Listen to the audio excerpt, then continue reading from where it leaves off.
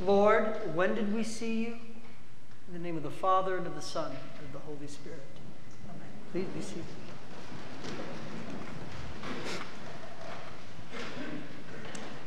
In the study of religion as a discipline,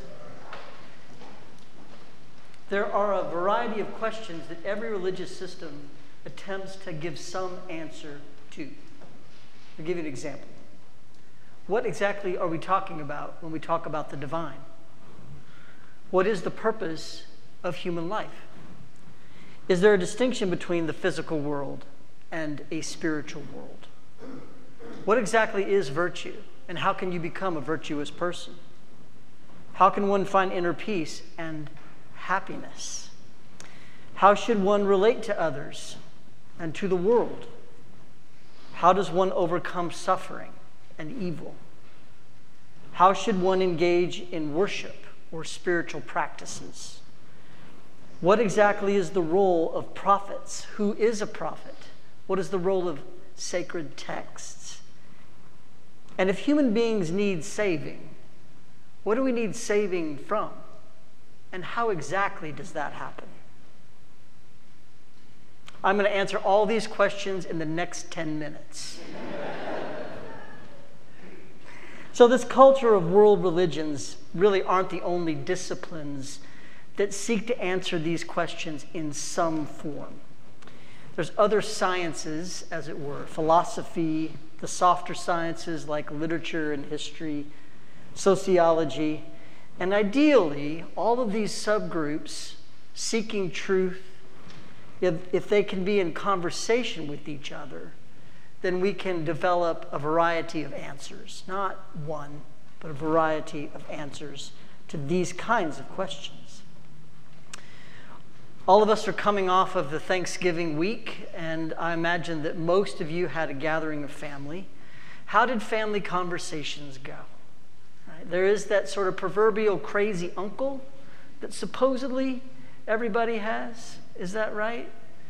Let me know later if you have a crazy uncle that everybody hopes won't say the thing, right? I have an uncle. He's not crazy. He's a retired physician. He lives in Denver. He's been an active member, to sort of give you a picture, an active member of a Presbyterian church his whole life. Uncle Larry. When we gather together as family, Uncle Larry plays a peculiar role at these family gatherings. I think he gets bored with the proper talk. And he decides at some point that he'd like to pose a big question to the entire family, all the generations. Sometimes the question is philosophical, often it's cultural, sometimes it's political. And you know that old adage, there's two topics that you're not supposed to bring up in polite conversation. There's actually more than that, but religion and politics are the two main ones. Well, Uncle Larry does the exact opposite of that.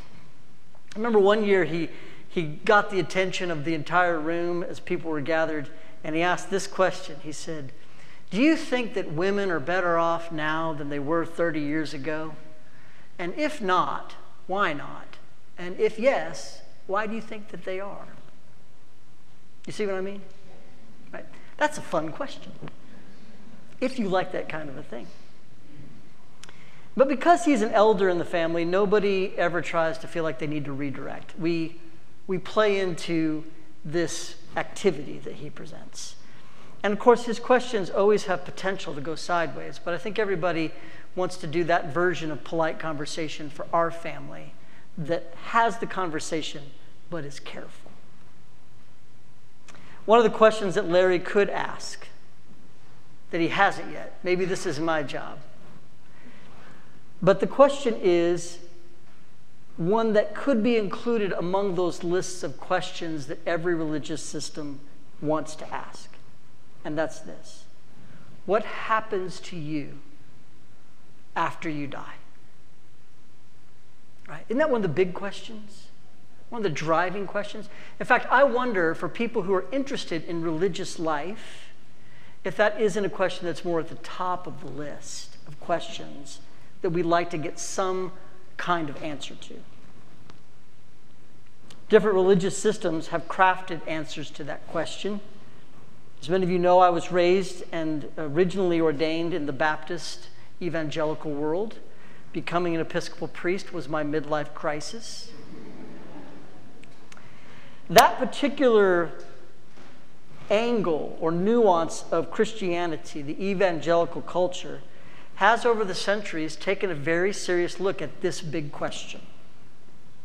And as a result, they have formulated a variety, and I say it's a variety, it's a mix of synthesized answers to this question. What happens to us when we die? They have taken what I want to say is a very large and mysterious and unwieldy question, and they've distilled it down to a streamlined answer, to a formula. One or two or three or four formulas. And it goes something like this. Now I'm preaching. You ready? God has created a world that will hold you accountable for living into a righteous and virtuous life. You and I, all human beings, will inevitably fail to live up to that standard. God requires that the world be just and fair. And so someone is going to need to pay or atone for these shortcomings. And so God, out of his love for his creation, for you and I, is going to enter history and be embodied in the person of Jesus and will offer his own life as an atonement and a payment for sins. If you will acknowledge this gift of love for you, then you will be part of God's eternal community. Now, to those of you who, like me, grew up in an evangelical world, this sounds very familiar. Right? And again, there's a variety of different sort of distilled formulas to say those things. This is what's often referred to as the saving work of Jesus. Now, lest you think that this is uniquely evangelical, I want to invite you later on in our service to really closely follow the story that Dean Churchwell is going to tell before we break bread and drink wine together. This Eucharistic prayer, it tells this story. And it tells this story every Sunday when we gather around that table of grace and mercy. More than once, I've shared this with my evangelical friends who worry that my soul may have gone down the wrong path, becoming an Episcopalian. They say something to me that effectively, look, you need to share the gospel story, and then you need to give people a chance to come forward and receive Jesus. To which I reply, we do that every single week. They don't buy it. Why am I telling you this? This teaching of Jesus today, this story about sheep and goats and separating them, really gives us a very direct answer to this larger-than-life religious and philosophical question. What is it that God requires of us? And in fact, this is the only time in all of Jesus' teaching where he's very explicit about the criteria that he will use to judge humanity when that time comes. Interestingly, he doesn't place correct belief at the center. Rather, he places kindness, a care for the vulnerable at the center. And I don't think that means that good or thoughtful doctrine is unimportant. I certainly don't believe that. Or that that living sacrificial act of Jesus that he made on the cross, the mystery of that dark poetry, is not essential.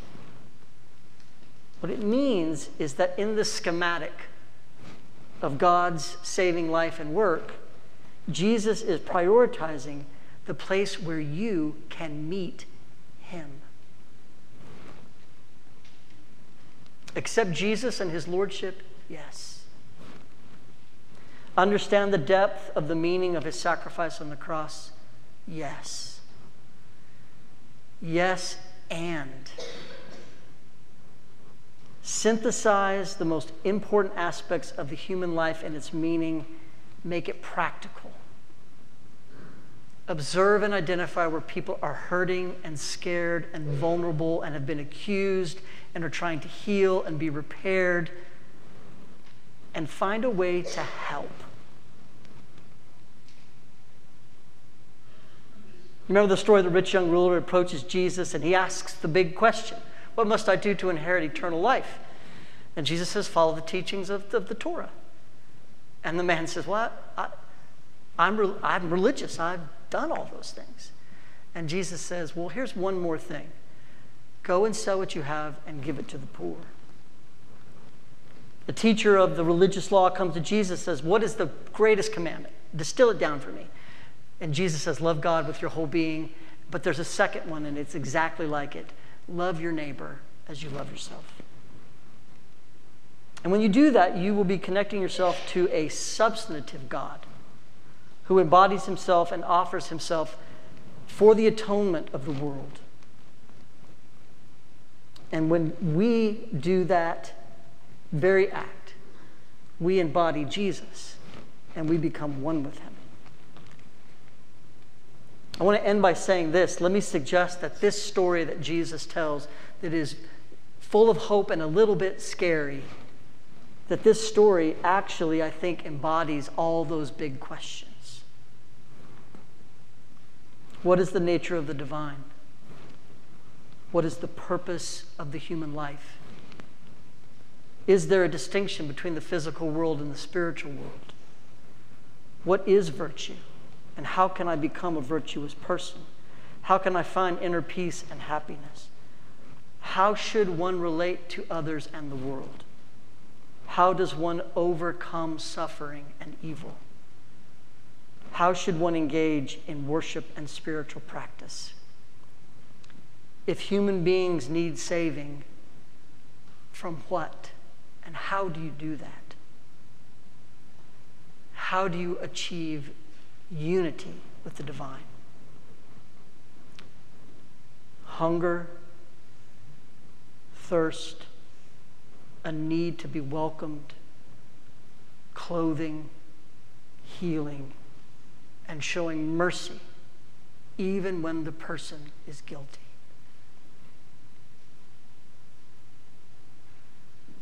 In the name of the Father, and of the Son, and of the Holy Spirit. Amen.